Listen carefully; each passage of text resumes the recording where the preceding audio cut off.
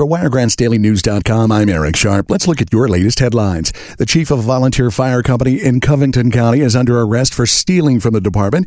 The head of the Libertyville Volunteer Fire Department, Jared Watson, was charged with theft this week following an investigation by the Covington County Sheriff's Department. In December, the fire department's board noticed discrepancies on bank statements and alerted authorities. The U.S. Supreme Court is declining to stop the nation's first execution by nitrogen hypoxia. It's scheduled to take place here in Alabama today. The state Supreme Court gave the go-ahead after convicted murderer Kenneth Eugene Smith requested the method.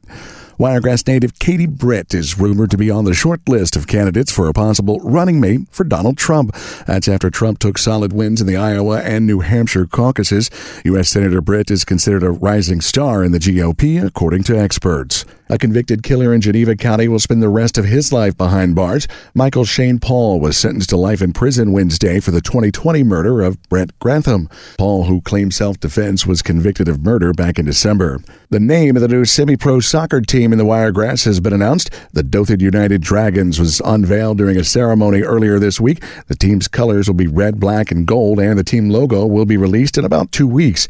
Season tickets go on sale February 1st, and team tryouts are in March. Matches will start in May.